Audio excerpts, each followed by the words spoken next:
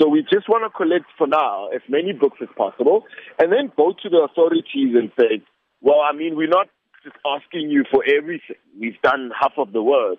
The best thing that you can do is just give us a facility where we can use, house a library and obviously start working with the community and improving literacy levels in Rotterdam and surrounding communities.